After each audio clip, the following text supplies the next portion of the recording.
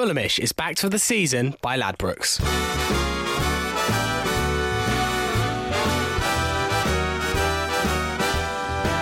Hello, it's the Fulhamish podcast. My name is Sammy James. We are your audio checkpoint, guiding you along the Fulham FC tidal wave that is sweeping all before it at the moment. And how apt that whilst the Winter Olympics is grabbing all the headlines, Fulham showed some ice-cool finishing of their own on Saturday, including a stunning 45-yard effort from Floyd Ayite that aided the Whites to a 2-0 victory over Aston Villa.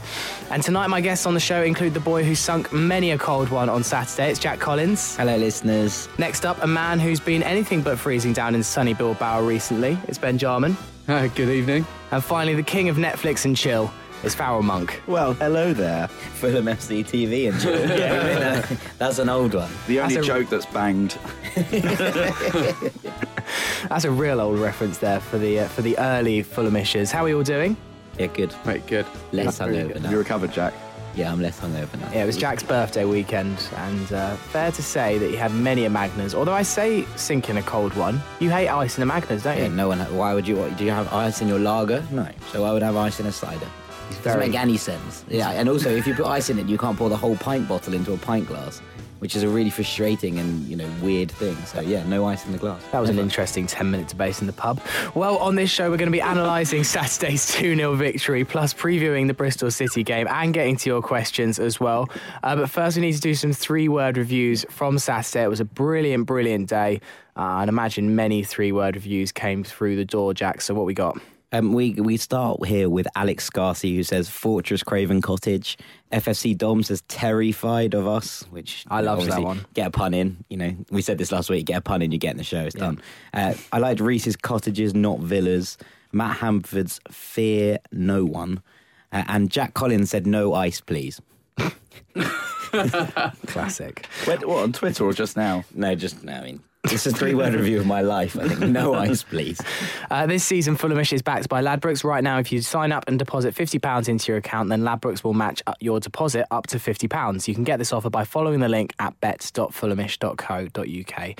So as I alluded to, a brilliant 2-0 victory against a red-hot Aston Villa side. They came here with 7 wins on the bounce, but 2 second-half goals handed Fulham the 3 points, and it pushes us closer to that automatic promotion race. Farrell, Slavisa made 3 changes to line up with Ayite, Mitrovic and captain Tom Cairney back into the side for Piazon, Font and Norwood, although briefly we thought that there was a shock captain change when the lineups came out on Twitter. Is this Slav's strongest 11? I'm putting that to you. Ooh, starting strong, right from the off. I don't know. I'm going to sit on the fence on this one because we've debated quite a lot over what is Slav's strongest 11, and especially when we do the re-records, especially the extra, and try and predict what the starting 11 will be, and we all come up with 3 different opinions, and I think that Slav doesn't even know. We touched on it about a month ago about partnerships of certain players and whether he tended to go with Ojo and if he was playing Kamara and Piazon with Font. Maybe we're seeing a new partnership with Ayite and Mitrovic at the weekend, and it certainly looks strong from my point of view. Ben, you must have been happy to see Floyd back in the side. Yeah, I was happy to see him back in there, but I think that in the first half I thought he looked quite ring rusty. I thought he gave the ball away quite a lot. And only in the second half, after we started to take a little bit more risks and the game became more stretched, did Ayite really put his mark on the game. Also, you noticed it when he started to come inside behind Mitrovic rather than trying to get ahead of him. I think that's when Ayite really put his stamp on the game after what was otherwise quite a disastrous first half for him. It was a pretty cagey first half all round, really, for both sides. There was a great atmosphere at the Cottage, and it was a big game. But I guess with it being such an important game, neither side wanted to make the mistake that might cost them a goal in that first 45. So actually, maybe we should have expected it not be a blistering start, as you may have predicted, looking at the form of the 2 sides. Well, the opening 5 minutes, I felt like Fulham were much on the top, and then Villa sort of grew into the game, and therefore it became a bit riskier after that. And Fulham, I think it was quite nice to see us change our tack a little bit instead of going out and risking it all from the start, just sort of being more content to play in front of Villa and wear them down a little bit and play what is essentially a bit more of a long game in front of them, and then came out in the second half and then really started to stretch it. And obviously that stretch and the risks paid off really early in the second half with obviously a very early goal from Sessegnon. Indeed. We looked to be targeting the left-hand side, I thought, in the first half, Jack. You spoke to Sam Tighe about how the right-hand side might be Villa's weak point. But I guess we couldn't have expected Villa debutant Axel Tuanzebe to have quite such a good performance. He had Cesc in his pocket for much of the first half. Yeah, well, he's a good player. And, the truth of the matter is that he obviously has been watching how Cesc plays, and he took the decision to, stand him up rather than commit. And then he basically nullified that threat down the inside. And it was only when Cesc started to drift in the second half and through that injury to El Mohammadi, which is easier to write than say. That was a big moment, I think. And until that point, Fulham had less joy down the right, still more than they'd had on the left, but it wasn't, a flying Ryan Fredericks. But in the second half, Fredericks just absolutely blistered down that right again and again and again. And that was the main difference.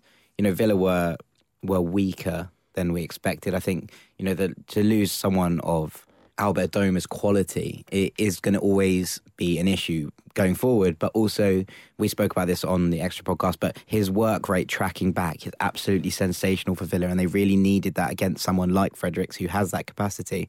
And I said about with Sam that the main battle I thought was going to be between Adoma and Fredericks, and see how that kind of panned out. And without Adoma there to do it, it really did open up the game in the second half for Fulham to bomb on and really impress down there. And without Jack Grealish as well for Villa, that was a huge boost for Fulham to get pre-game. I think we all thought that maybe this was some mind games from Steve Bruce saying that Grealish and Adoma were out, and then they would appear on the team sheet come 2:00, but they were genuinely out. And without Grealish, Villa lacked someone to maybe unlock the Fulham defence, and we never really looked tested all day. Yeah, they're both of them are quite key to how Villa play, and they did lack that kind of cutting edge to get through Fulham. But I do fear that. Well, I do think that even with them in the team, I thought Fulham played so well that even with Adoma and Grealish in the team, I think they would have found it very hard to have a lot of time on the ball. Because every time in the first, and especially in the second half, that every single Villa attack that tried to get forward, Fulham were just winning it back so quickly. I brought a friend along to the game. It was the first time he'd seen Fulham play, and he was just amazed at how often Fulham just won the ball back very, very quickly and then just passed and passed and passed around, and just totally looked like that if he didn't see the league table before the game, it would have looked like that Fulham are the one that were probably miles ahead in trying to go for winning the championship, and Villa the ones in the playoffs. I think it's important to think about the kind of importance of Jack Grealish, and that whole everything goes through him in that Villa team, and the kind of space he creates by drifting out wide and then letting the interior wingers cut in. You look at like Snodgrass's goals this year, you look at Adoma's goal against Birmingham, and there's such a width of space when Grealish drifts and he drags people around with him. And basically Fulham, without him there, they played Conor Hourihane in the 10, and Conor Hourihane is a wonderful footballer, but he's more similar to Steph than he is to Tom Kearney. And if you think about the way that Fulham have played with Norwood and Norwood and Kev, with Johansson ahead of them, they're fine and they do a job. And against that, against the weaker sides, there's enough there to really put them to the sword. But when you get against the top sides here, there isn't enough, necessary in guile in that midfield almost to kind of break things down. And Bjarnason and Jedinak did fine, but they were just both quite, static, and they didn't bring the ball forward. And I think the way to combat Fulham on Saturday would have had to have Jack Grealish in there nipping at Kearney, nipping at McDonald, and without that there, Hourihane sort of sat back and let them sort of control, and Tom Kearney just picked them apart from the base of midfield. And it's interesting, you look at the positions of where people played, and Steph's far further forward than Kearney, but the way that he carries the ball and controls the midfield there is why he's still seen as the 10, rather than his, behind the striker kind of role. But it's really, really interesting to see that without Grealish and without that kind of outlet that they had, how much space and time Kearney had to just sort of carry the ball out, to look after the ball. And, we've said sometimes Tom Kearney's a little bit careless in possession, but he was very much in control of it all the way through on Saturday. I mean, Ben, it was probably the perfect game for Kearney to come back for. Yeah, I agree with that. I thought he was, as Jack said, he was quite imperious, and I thought with possession he was absolutely fantastic and for the most part flawless in there. As Jack rightly says, the midfield selection from Aston Villa was somewhat awry, and I think they could have potentially had a couple more options in there to sort of thwart what Stefan Johansson and in particular TC bring to Fulham. As a team, I thought they should have had someone in there with perhaps a little bit more of an engine in there, alongside Hourihane. And Jedinak, he's lost his legs some time ago. So I feel like their midfield selection was perhaps, it played into our hands. TC was given acres of space, but one thing you have to notice about when TC is back is that we hold on to the ball much better than we do when you've got Holly Norwood in there. I think we retain the ball better. We tend to stretch opponents much better as well, because TC isn't afraid to take on players and he isn't afraid to drive between the lines holding the ball, which is something we don't particularly see from Norwood. I feel like when Norwood and K-Mac and Johansson play, at times it can be quite a static midfielder and it becomes a passing midfield as opposed to a driving midfield. TC really offers the ability to get to players, but also to open up spaces in channels and interior parts of the pitch that the other midfielders in the league can't do. What's really, really impressive from Fulham, especially on Saturday, was the transition in play from goalkeeper to opening up and having a good amount of space in attacking mid, and it really did show. In the second half, and it kind of worked to our benefit that it was 0-0 at half time, because it meant that Villa had stopped playing so deep, to probably Steve Bruce at half time going, great, we're now 0-0, let's see if we can press them high. And they tried to press us high, and it just opened up so much space in behind their midfield three. But the passage in play that really highlighted how well that was the one leading up to when Fredericks nutmegs Bjarnason in that right back spot. I think it's essentially the ball comes out from Bettinelli out to the wing into Fredericks, who plays it inside to TC. They're harried a little bit, but they keep hold of the ball so well, and it's lobbed over the top and into the channel.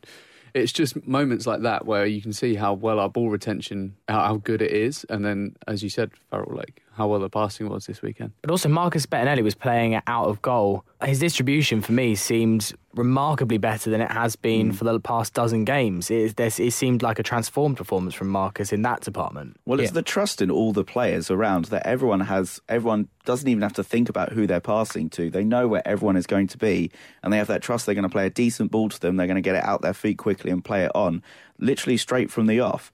And I was saying before that my friend, this is the first time he'd seen Fulham play, and it went back to Bettinelli, and the striker was, Scott Hogan was bearing down on him, and he was like, ooh, and I was like, well, don't worry about it, Betts has got this covered, as if like it's a normal thing that, there's a striker within 10 yards of our goalkeeper, or 5 yards of our goalkeeper, and that's a really bad thing. But it's like absolutely like nothing to any Fulham player, let alone our goalkeeper. I don't know if you were going to bring this up next, Sam, but the bit of play that I found really interesting was the very start of the second half, where Fulham were under the cosh a little bit, and we've spoken at length about how we never seemed to come out firing after half time, and we really did. We weathered a bit of a 5-minute storm before we really started to break. But once that storm had been weathered, and once we knew Villa had sort of, that was all they had, and it was, the only real chance I think of the entire half for them fell to Scott Hogan on the half volley, which he has scored a couple of times this season, that exact kind of chance. And I thought that was the only time they got behind.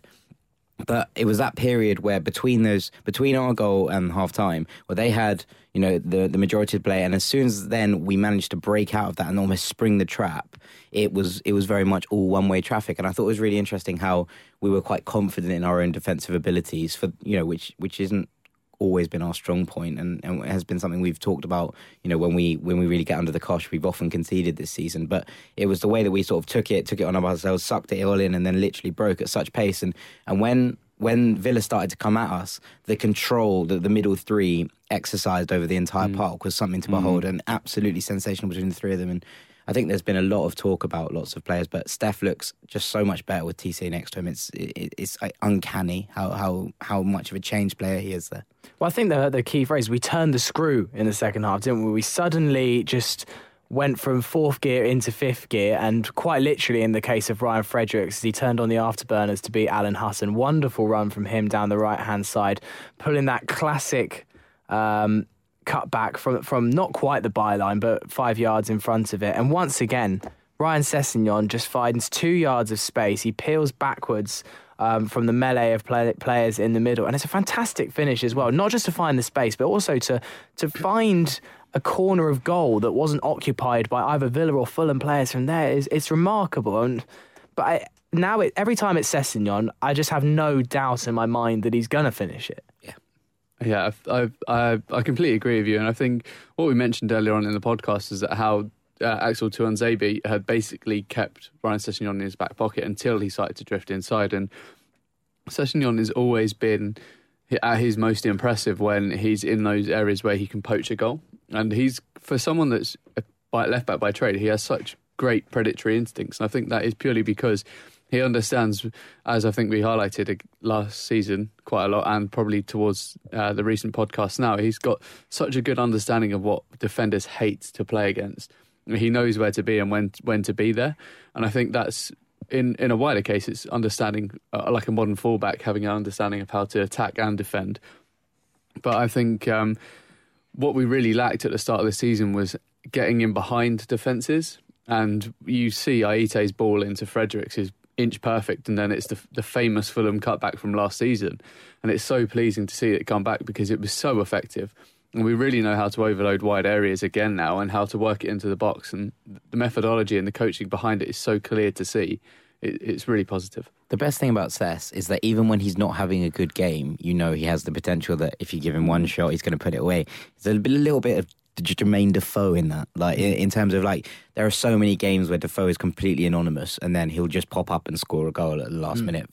And there's a touch of that kind of predatory instinct about Cess. You know, he wasn't worried about the fact that he wasn't having a good game, or, you know, there's some players who'd be like, oh, I haven't had a good game, I really need to do something to make a difference. And Cess is 17 and he's just like, be fine, isn't it? I will get those 2 yards at some point, and when those 2 yards come, I will score. And it's that kind of confidence in his own ability, and kind of he doesn't worry about what's going on around him on the pitch.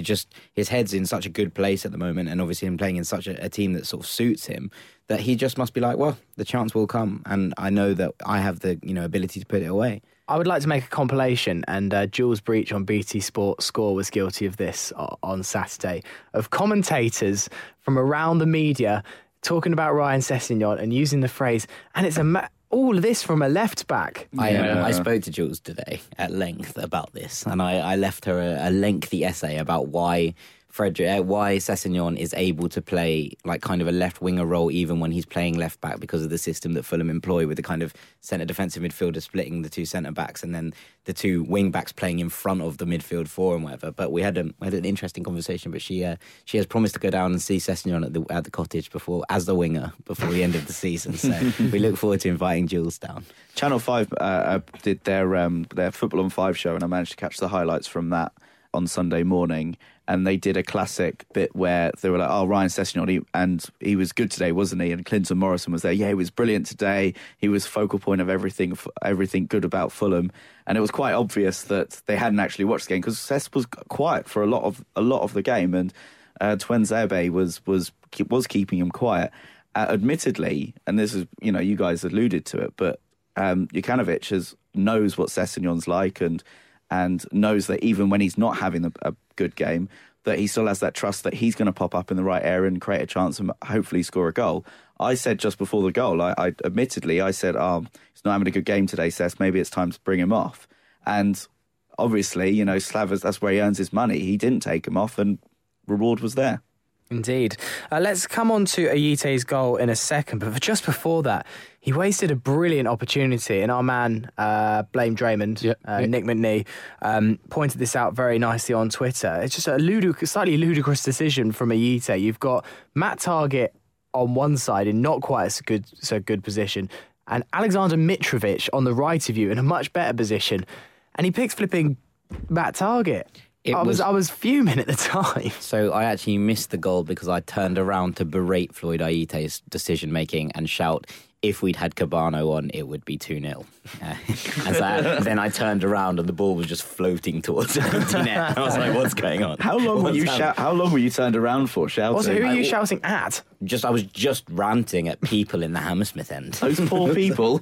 Oh, in fairness, there was a lot of my friends behind me, but, there were also just a lot of randoms. So apologies if I distracted you from the goal by shouting about Neeskens Cabano. I mean, it's an unbelievable finish. I mean, a great assist from Sam Johnston, but how about that? I mean, 45 yards? I can't remember a goal from so far out at Craven Cottage? John Harley against Aston Villa. I don't think Yeah, John that was Harley... actually in Loftus Road, wasn't it? There Loftus Road as well.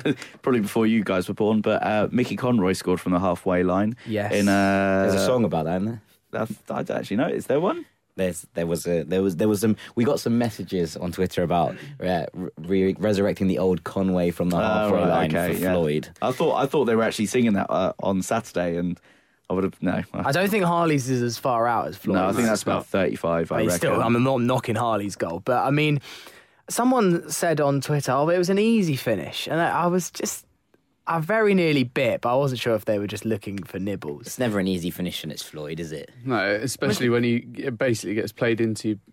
Well, I say he gets played into your feet, makes it sound like it's an amazing pass, but it's literally he has to get it out of his feet and try and hit it before he's back in the net. His first touch is actually sensational. Yeah, it's great. Yeah, it's good, yeah. Credit where credit's due is. I mean... It's a wonderful strike. I feel like Floyd's coming for a little bit of stick this year. I think some of it is justified, and I think... when Nick highlights that opportunity with Target and Mitrovic, that is a justified criticism of how Floyd has been. But he's barely played a minute. It's very difficult to give him that much flack that he's actually got. I mean, I'm defending him, so I love the guy. So there you go. I like him too. It's a case of the fact that, much like last season, he's been in and out of the team. A little bit of injuries that kind of just stifled his runs, and therefore, when he's trying to get back match fit, then he has that 1 or 2 games to try and get going again. He might not be playing to his full potential, but when he is playing at his full potential, he's quite clearly good, and Slav obviously likes him. Yeah.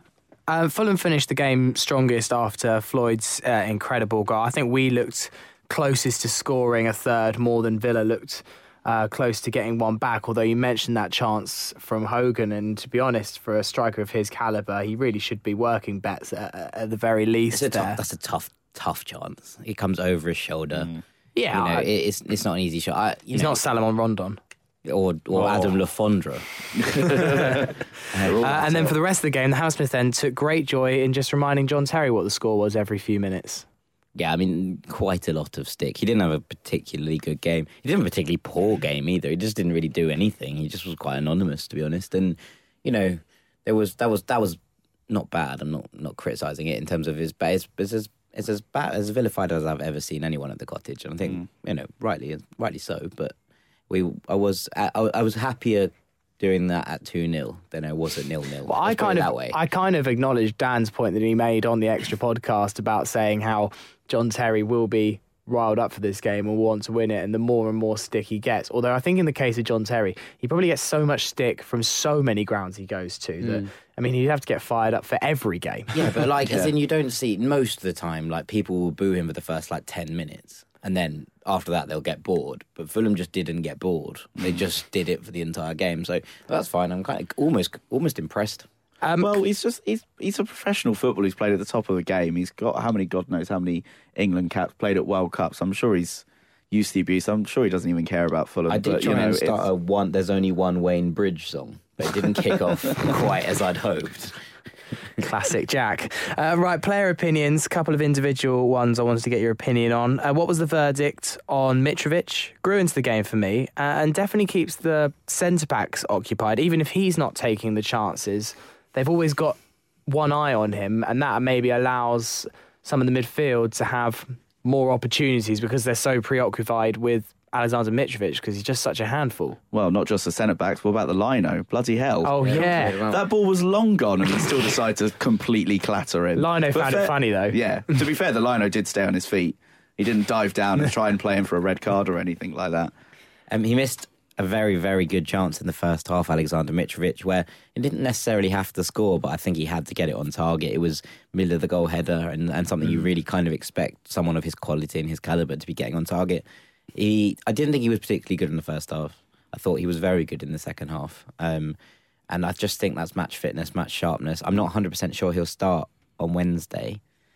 I think he might because Slav will want to keep the team as settled as possible, but I wouldn't be surprised if they just try and keep him fit for the Wolves game so that he can hassle and harry and do all the things he's supposed to. So, but like we said, Font's not an impact player, so there's going to have to be some sort of degree of rotation between the two of them, and with Camara or Mitrovic himself coming off the bench, you'd imagine.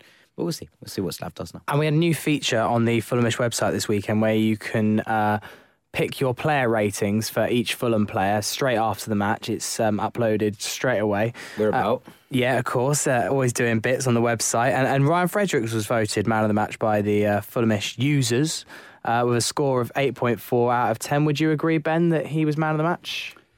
I think so. I think there was a few big calls in there, but I think Fredericks just does about edge it. I really liked how he played this weekend. I think over the past few weeks he's kind of annoyed me because you know what he's capable of bringing to the table and he hasn't exactly brung it. I thought in the first half he was clearly told to play with some sort of restraint and not to burn himself out too easy, because if you look at Fredericks, quite often, more often than not actually, I would say it gets to around about 70 minutes and he looks completely spent. This game I thought he managed himself well. He was really impactful, particularly in the second half, and he picked up his 5th assist of the season. Indeed, and he means he's top assist for the season. He's well out in front as well, isn't he? Yeah. I think Cess is only 1 or 2 behind. Cess has got 3. Yeah. Bad dudes. Right, we're going to come on to the bigger picture and the promotion race in a little bit. Plus, we're going to be previewing that Bristol City match after this. Hello and welcome back to the Fulhamish podcast. Sammy James here with Ben Jarman, Jack Collins, and with Farrell Monk. What up? So we're going to be previewing Bristol City in a little moment. There's no Fulhamish extra this week. Well, there kind of is and there kind of isn't. There's just 2 Fulhamishes. There's just 2 Fulhamishes. Whether they're extra, you get the same thing at the end of the day. You get product. You get content. Podcast. It's all about #tent. But midweek footy is back on Wednesday, so I think it's going to be me and Dom just doing a quick review of the Bristol City game and looking forward to the Wolves. Whiskey. Yes, I'll make sure. I actually might be about. Okay, well, we'll see what happens. I'm flying to Bilbao. I'm following Ben's footsteps and I'm flying to Bilbao on Thursday evening. Oh, yeah. But I might be about for the afternoon if we're... We'll see what happens. You might get a special Jack Collins appearance out of nowhere. Well, wouldn't I be bursting into the studio halfway through? The studio being my living room. Yeah, it's a classic Sammy living room special. Hiding behind the sofa the whole day. Yeah. So we'll be that'll be in your pods stores on Thursday afternoon, looking back at the Bristol City game and looking forward to the Wolves game. You're going to Bristol, aren't you, Sam? I am. So are you? I'm going to Bristol. It's going to be fun. I'm quite excited about Bristol. I am indeed as well. I'm staying the night in. Yeah, I'm not doing that. I'm going to be on the big old train home with all the fans, which I enjoy, especially if we win. And I'm going to be in the pub with all the cans. Yeah, good. Hey. Look at that. Don't say that Fulhamish doesn't bring you unreal tent every day. So just want to reflect a little bit on the table after the brilliant Villa win. Everybody's talking about the automatic promotion places. Still 6 points though off Cardiff in that second position. They picked up a big win against Middlesbrough. They had that kind of Christmas blip where they lost 4 in a row, but now I think they're 6 unbeaten and looking quite good under Neil Warnock. I did the video that I do sometimes for Channel 5 on Saturday after the game, and I got called, in quote, a miserable bastard online for saying that we shouldn't get carried away. Are they right? Yeah, cheer up. They said put out the black and white bunting and start painting your face for the promotion party. I mean, that's a big statement. Who said this? I don't know, but someone. Just someone random. Some troll. Some internet troll. Yeah. Tony Khan. but okay. Yeah, it was.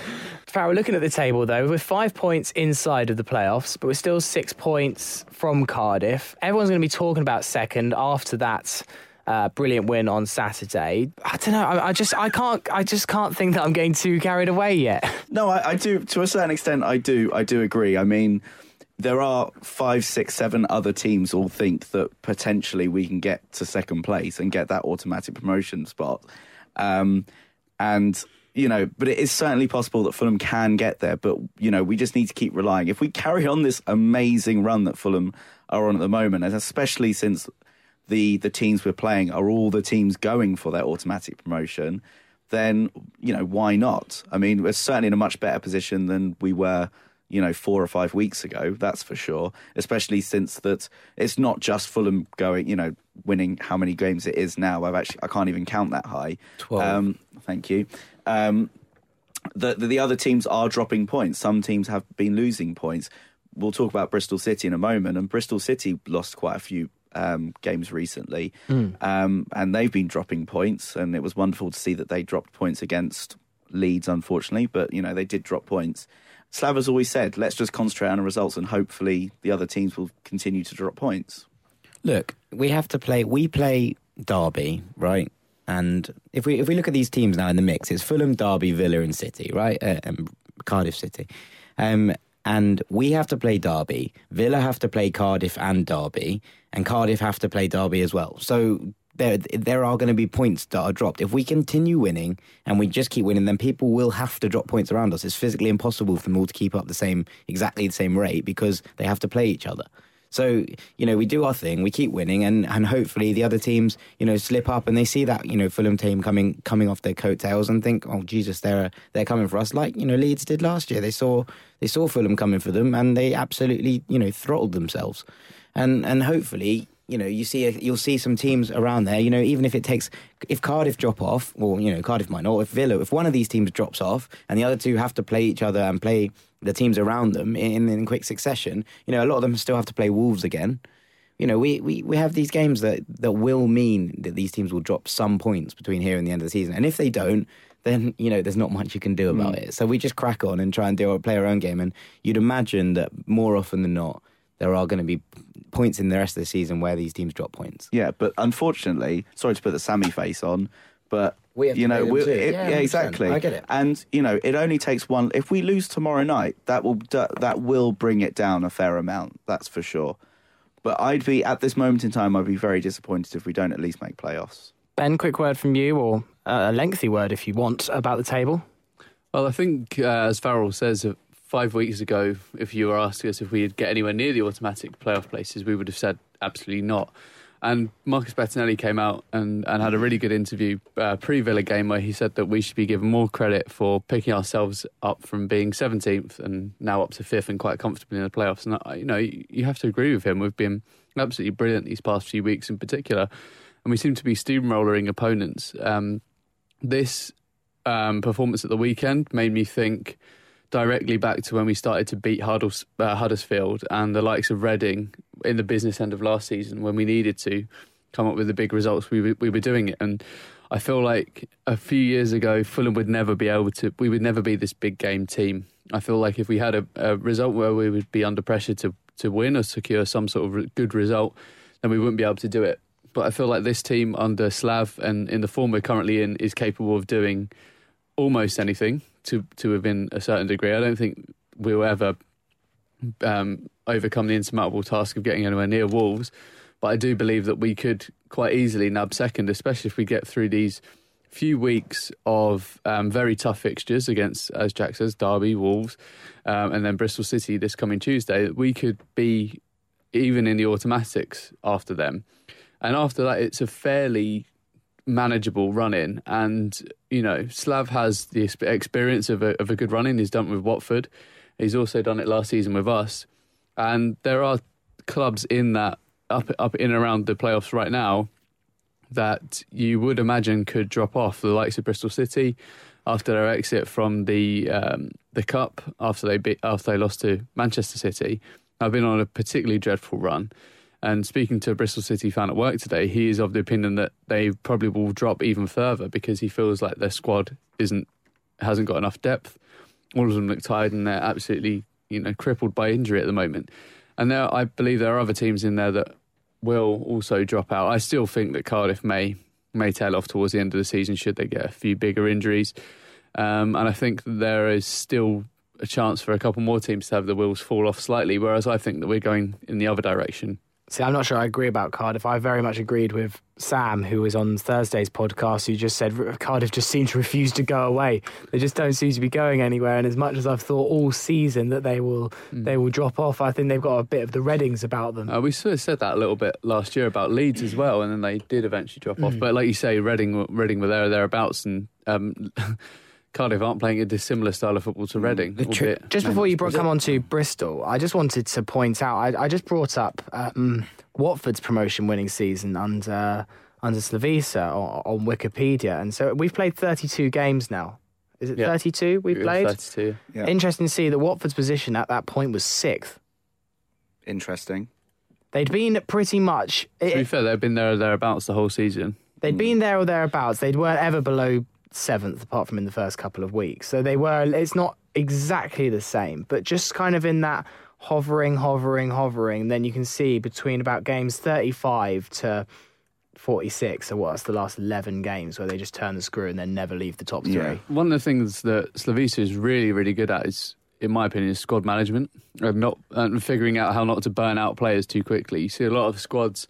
I think Bristol City, as I mentioned earlier, is one of the prime examples of how to burn out a very small squad quite easily. And they're paying for it now.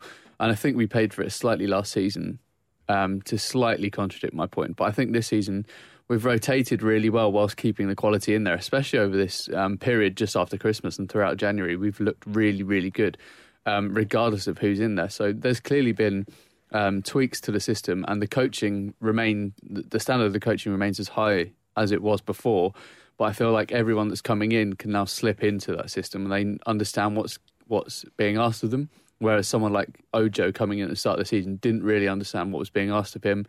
I feel like Norwood felt the same. It was quite a complicated system and quite a unique brand of football to play. And now the whole squad's on the same wavelength and page. Yeah, it's really showing. And Matty Targett, been so impressive how clear, how quickly and how easily he's just slotted himself into that left back role and made it his own. All of these things are extremely valid, and it's one thing obviously being excited because we've just beaten a team who are on red hot form and probably the form team in the division aside from us, and we've just comfortably dismantled them, even if they were lacking one or two good players in a manner of performance that is up there with the most assured I've ever seen at the Cottage, alongside Barnsley last year where we won 2-0, and I think it's there's one thing not getting carried away. There's one thing being excited about the fact that Fulham are doing well, and I think that's particularly reasonable. When people are saying, let's not get excited because this is good and we should be happy about how we're playing.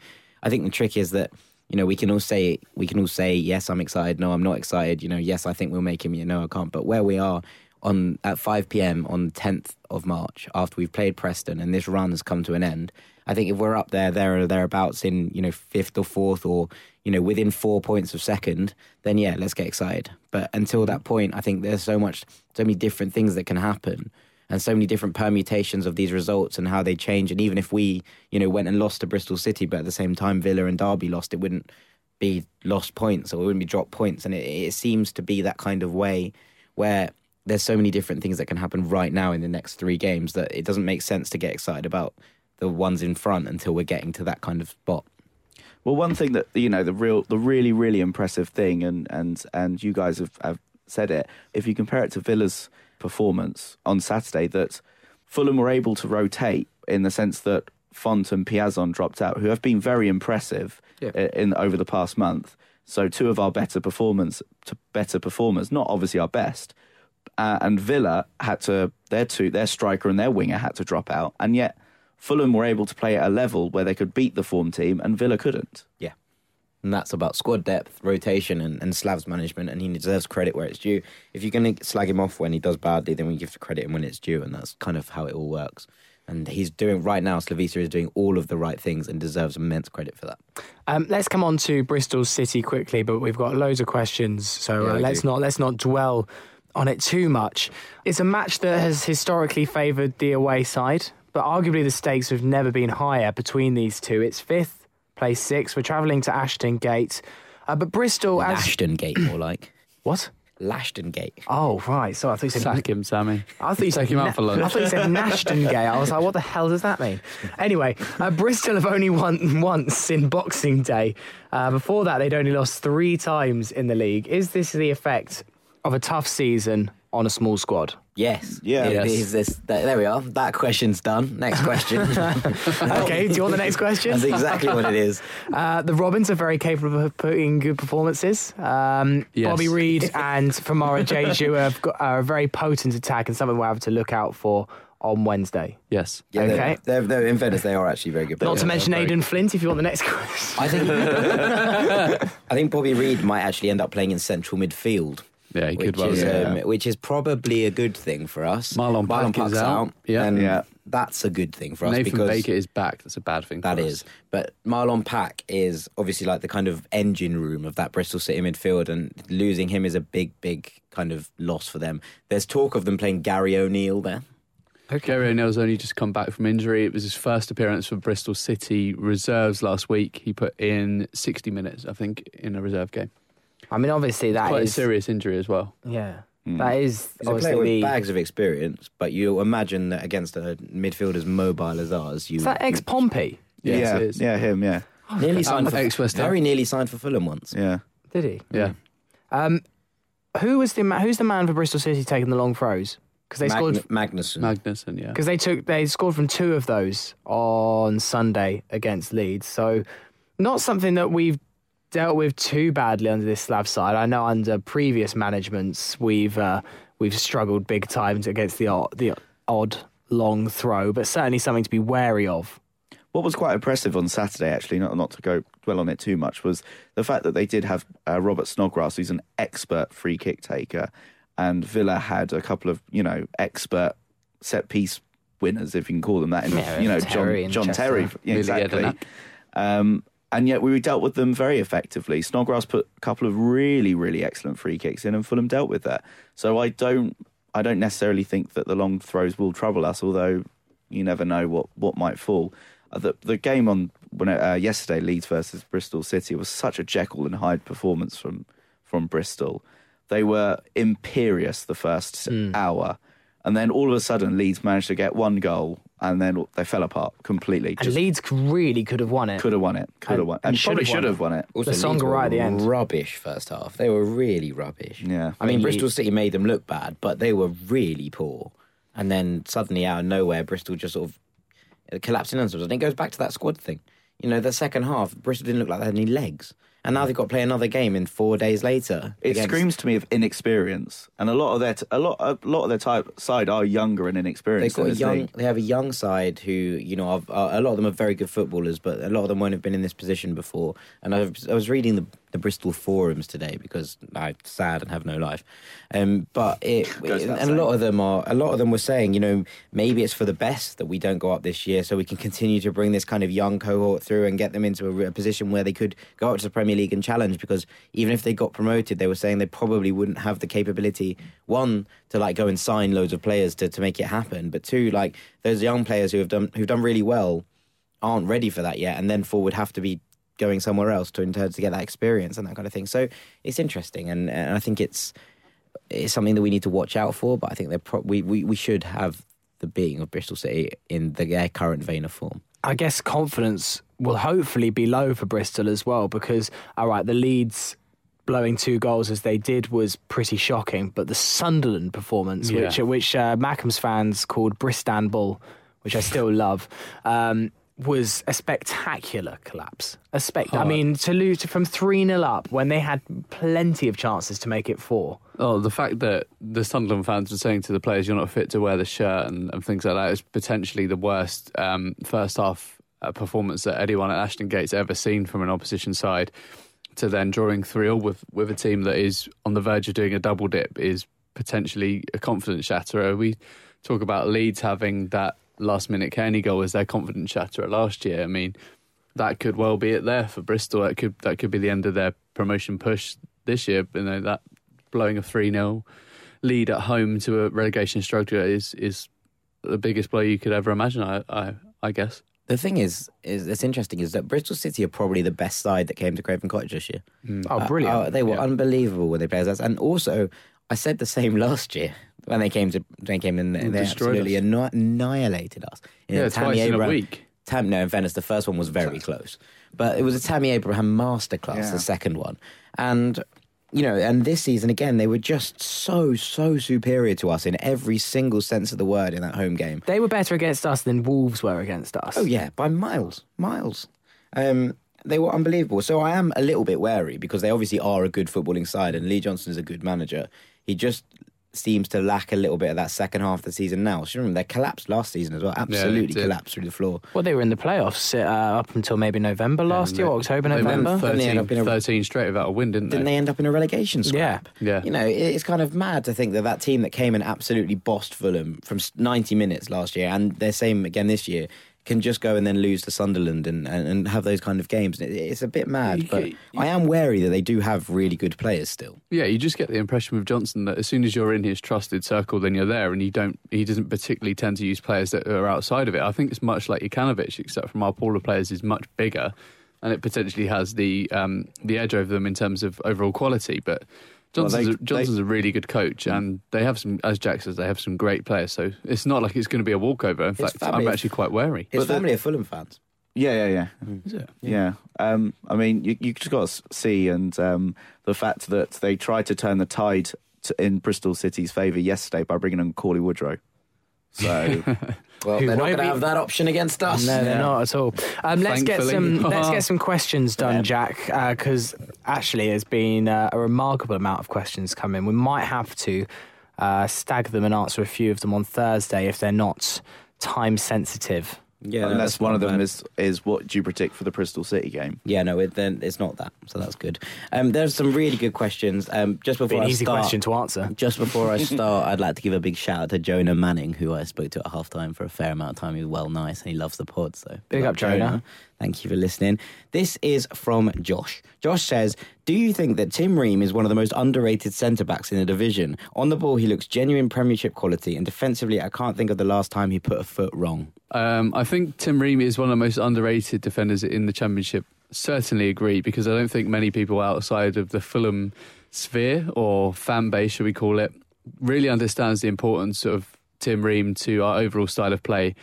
I think on the ball, you really are going to struggle to find centre-backs with the quality that he has, especially when he's bringing it out into the midfield third. I think a really good example of this would be when he basically sold half of the Burton team down the river with a body feint before setting up a lovely midfield pass. I'm not quite sure that he would be Premier League quality, although if we get there next season, that will be a good enough test for him.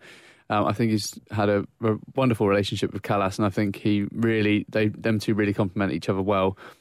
So yes, in short, I do think Ream is one of the most underrated centre-backs in the division. I think he's stepped up so much in his time at Fulham. I wouldn't put it past him stepping up again in a division above, because he's defied so many critics already to get to the standard that he is now. Yeah. I mean, who would ever have thought 2 years ago that we'd be saying in a promotion push that Tim Ream's the first name on the team sheet? When we had the Fulhamish phone in, the first I'd quite like decided to defend him all of that evening. I felt vindicated. A phone call from, I can't remember, I do apologise. He's a regular listener. He still listens. And it was about Tim Ream. We had a conversation with him about it like 6 months later, and we spoke about it. But I remember that, and it was vitriolic towards Tim Ream in some respects. I remember listening to it in the bath, the podcast, and I was ready. I just don't want to know what you were doing in your spare time ever. And I was ready to how hairy that bath is. What's it? Is it a bath or a bidet? I wish I never mentioned it. It was incredible the amount of stick that Tim Ream was getting. And again, a bit like why is Jack on Bristol forums? Why was I reading the match reports after Derby Fulham last year when we lost 4-2? Yeah, he was and bad, Tim Ream was dropped for the next game after Ipswich, as was Button, because he was absolutely diabolical that evening. Yeah, he made two massive mistakes. Yeah, and 12 months on, maybe he'll have one more terrible performance, but that wasn't just like a one-off bad game for Tim Ream. That was a string of poor performances all in a row, and I think that's when the phoning came. Well, maybe it's just, it could be the sense that when the team are playing really well, he really stands out and really blends into that system. And he's kind of one of those players that I'm trying to think of another player, but some players who might fit well into, like McCormack in the first couple of seasons, the team was kind of built around him and he flourished in it. And then there's been lots of arguments about whether he would fit into this system. We've come to the, massive conclusion that no, he wouldn't fit into this system. And maybe Tim Ream does fit into our system that we have right now. Yeah. And Rimaldo is just basically one of the best footballers in our team at the moment. I thought you were going to say country for a second. I think And if we go up to the Premier League and if we continue to play this system, I have the confidence that he would do well in the Premier League. Whether the whole team would do well, that remains to be seen. This one from John I. Star, or Jack Star, I think he's actually... Jack is a nickname of John originally, so I'm going to go with Jack Star. He says, greetings from a fan overseas. I'm located in the heart of America in Kansas City, Missouri. How about this for a new nickname? Destroyed Aite. Guy gets bowled over on the pitch whenever he's healthy. Few questions. Best dressed manager in the championship? Is it Slavisa Jokanovic? Steve Bruce? Definitely not. It's definitely not Steve Bruce. Tony Pulis. Definitely not Tony Pulis. if Exeter were in Nuno's always in training kits. If Exeter were in it, Paul Tisdale. If Walter Zenga was still Wolves manager, it would definitely be him. He had some really nice suits quite often. Ian Holloway, pocket watch. Yeah. Lee Johnston. Lee Johnston's quite a smart man, yeah. But Slavisa's definitely up there. Yes. I like a manager in a suit. Telling me doesn't look smart. Yeah, I won't. This is a good one. Is Sessegnon's next position as a striker?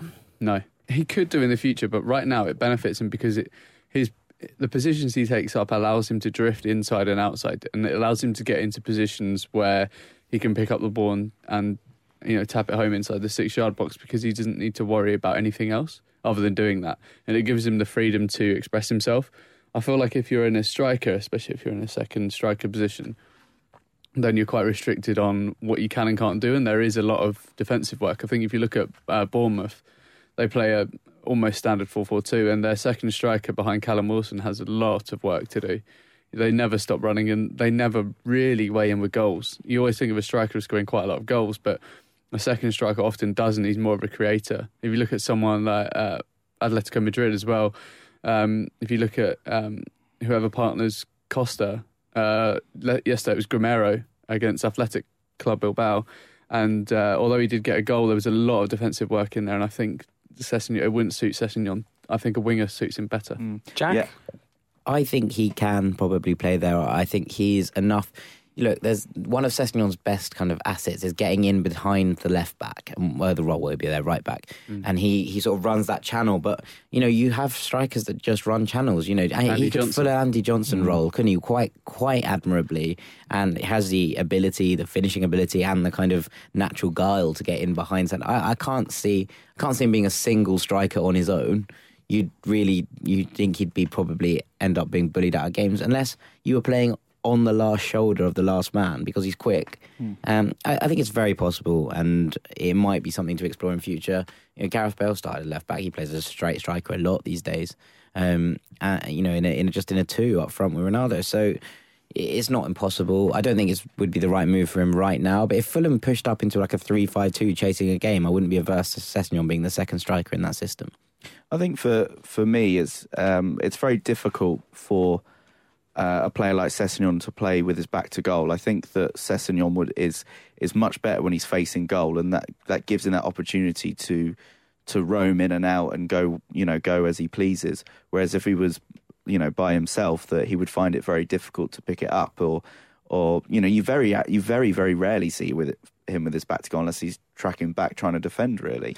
I think he works well though on the left. He could necessarily work on the right as well side of the front three though, because it allows him to kind of go a little bit under the radar sometimes, and whilst everyone's got their eyes on Alexander Mitrovic, and that's why I think he might be key to Sessegnon getting even more goals. So whilst centre-backs are tasked with constantly watching out for Mitrovic, Sess just kind of steals and squirms in from the left-hand side, finds that pocket of space, and bang, there's a goal while they're all kind of watching Mitrovic. Obviously now Sess has become so high profile that everyone's going to have their eyes on him, but Villa set out to stop him, and Tuanzebe did a brilliant job until he scored. It's like we said earlier. It's something that someone said to me on the weekend. I was standing with my friend Max, and he said, does Sess ever play on the right? He was like, because he doesn't have much of a right foot, but and he did have a couple of moments where the ball went out of play, or when Sess was trying to control his right foot. And he was saying, but from the right, he could be a devastating attacking weapon coming in. And I said that the way that Fulham played was about sort of getting in behind and cutting the ball back a lot of the time. And Sessegnon does that so well from the left. Without that kind of right foot, I wasn't sure that was the right option. But it's something to think about, especially in like a Roy Hodgson kind of inverted wingers kind of style. It's something that Sessegnon could probably do. Maybe when he develops and he gets a bit more of a left peg on him to be able to hit goals from distance, no doubt he's probably got that in the locker further down the line. I suppose his only goal from outside the box is probably his right foot. Yeah. Which is, I mean, that was just... left peg there? No, as in if he was on the right-hand side... And maybe when he develops, he might develop a bit more of a long shot. So he might be more devastating from the right, but right now I don't know. Obviously, he probably can hit a long shot, but he's not. Well, a lot of these players do develop over time. There's no telling. It might have been last season that Sessegnon's best position was left back. This season, it's left mid. Next season, it could be striker, could be centre back. I don't know, but players evolve over time. Stick him in goal. I'd be really disappointed if we played Ryan Sessegnon as a centre back. I'm going to put that out there. It's not impossible with Slav, but I'm going to put it out there. Steven Sessegnon, interestingly, has been moved into centre back for the 23s and has done a reasonably good job there. And they are playing next Tuesday against Chelsea at the Cottage. That's actually my birthday. Oh, yeah. Well, I'm afraid I'm not going to be there. At 7:05. So if you are around in West London that evening, it's an early one as well. You're not going to be back too late. Like a Tiger, isn't it? I'll be there.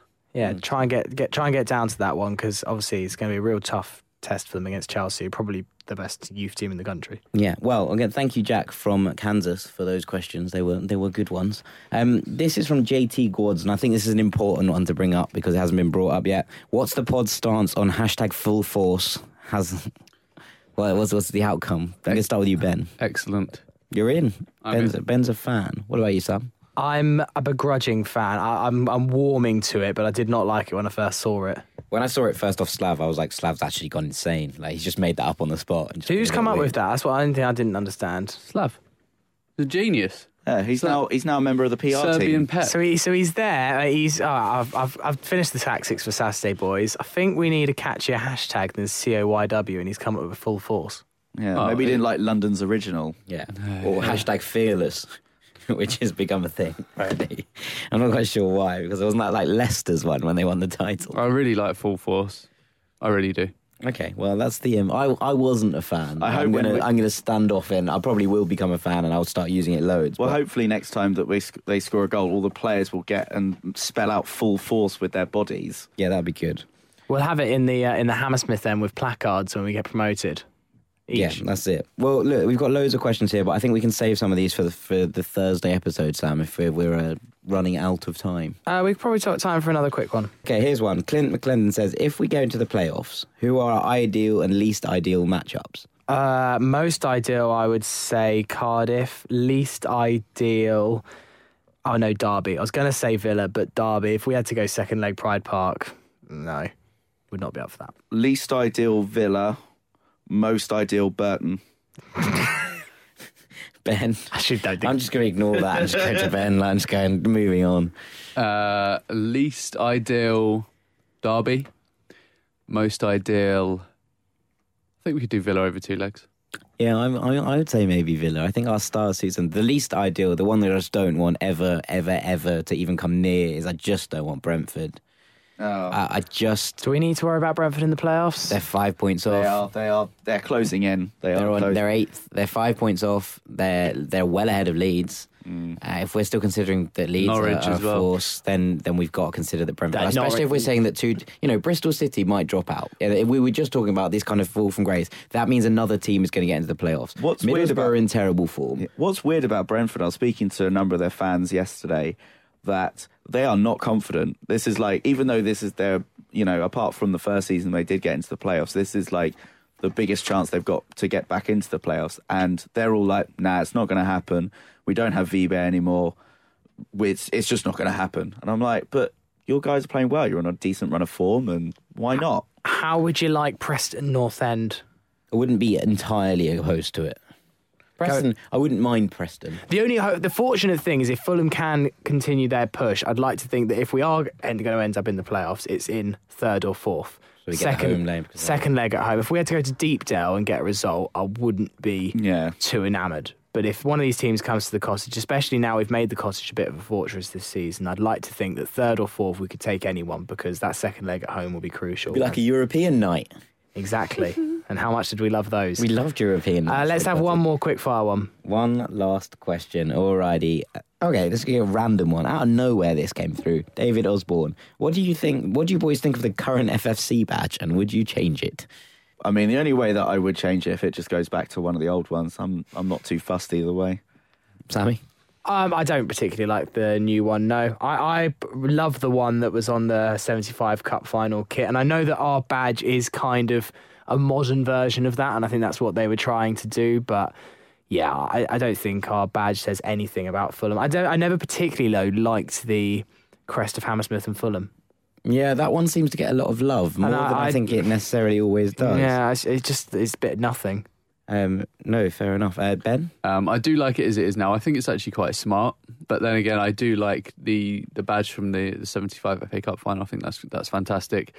And I do like the circular one from the 80s as well. Yeah, from 83. Nice. That's quite a nice badge. But the badge doesn't particularly concern me personally. It doesn't offend me. Yeah, it doesn't offend me in any way. Exactly. I actually I think it's fine. Quite like it's it. Fine. It's fine. It's more recognisable than anything else. Yeah. I've got some breaking news, lads. This is genuinely breaking news. Sean Kavanagh has signed for Shamrock Rovers. What? Yeah. Permanent. Looks like he snubbed Derry City to sign for Shamrock Rovers. Unbelievable. Derry City are going to be livid. They are. They're furious. There's actually genuinely a whole article in the Derry Journal about how angry the manager is. Kenny Shields is fuming. I've been trying to work on signing Sean since November. Fulham agreed they'd let him come to me, but he rang me up and told me he was joining Shamrock Rovers. I can't get a better left-back now, who would be the best left-back in the League of Ireland. Whoa, big calls. Well, It's a desperately sad day for Jack. I'm devastated. Are you more or less devastated than Tunnicliffe? More. Jack's More. Irish as well, as you can tell by his really strong accent. Yeah. It's really hard to understand him at times.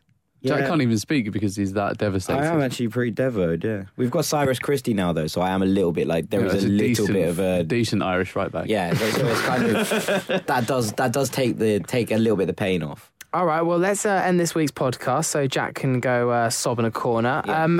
We need to name this week's podcast. If you've still got the strength of character in you, Jack, what are you going to name this week's No, I've already show? decided. It's actually a word that's come up 3 times during the course of this podcast. I'm just going to go with imperious. Very nice. Like the curse from Harry Potter. Oh, I like it. I like it. All right, well, Imperious is the name of this week's podcast. So, as I mentioned earlier, we will be back on Thursday. It's definitely me and Dom, potentially Jack, if he's not off to Bilbao and needs to run off to the airport, with a review of the Bristol City game, and then that big game at the Cottage against Wolves. We'll be doing all the previews to that and answering a load more of your questions that we didn't get round to today. Although we did actually, in the end, answer quite a few of them. Yeah, there's loads more, though. We'll get loads of them. Come and see us if you see us at Bristol. Come and say hello. Yep. love the flag. So if you're off to Bristol, have a safe trip and we'll see you down there. And if you're watching around the world, I hope you enjoy it wherever you are. Thank you as ever for listening. And to Ben Jarman, thank you very much for being here. Thank you, Sammy. Nice to be back on. Farrell, thank you very much for being here. Dankeschön, Sammy. And Jack, we'll see you very soon. Bye, I miss you, Sean. Toodles. Take care, bye.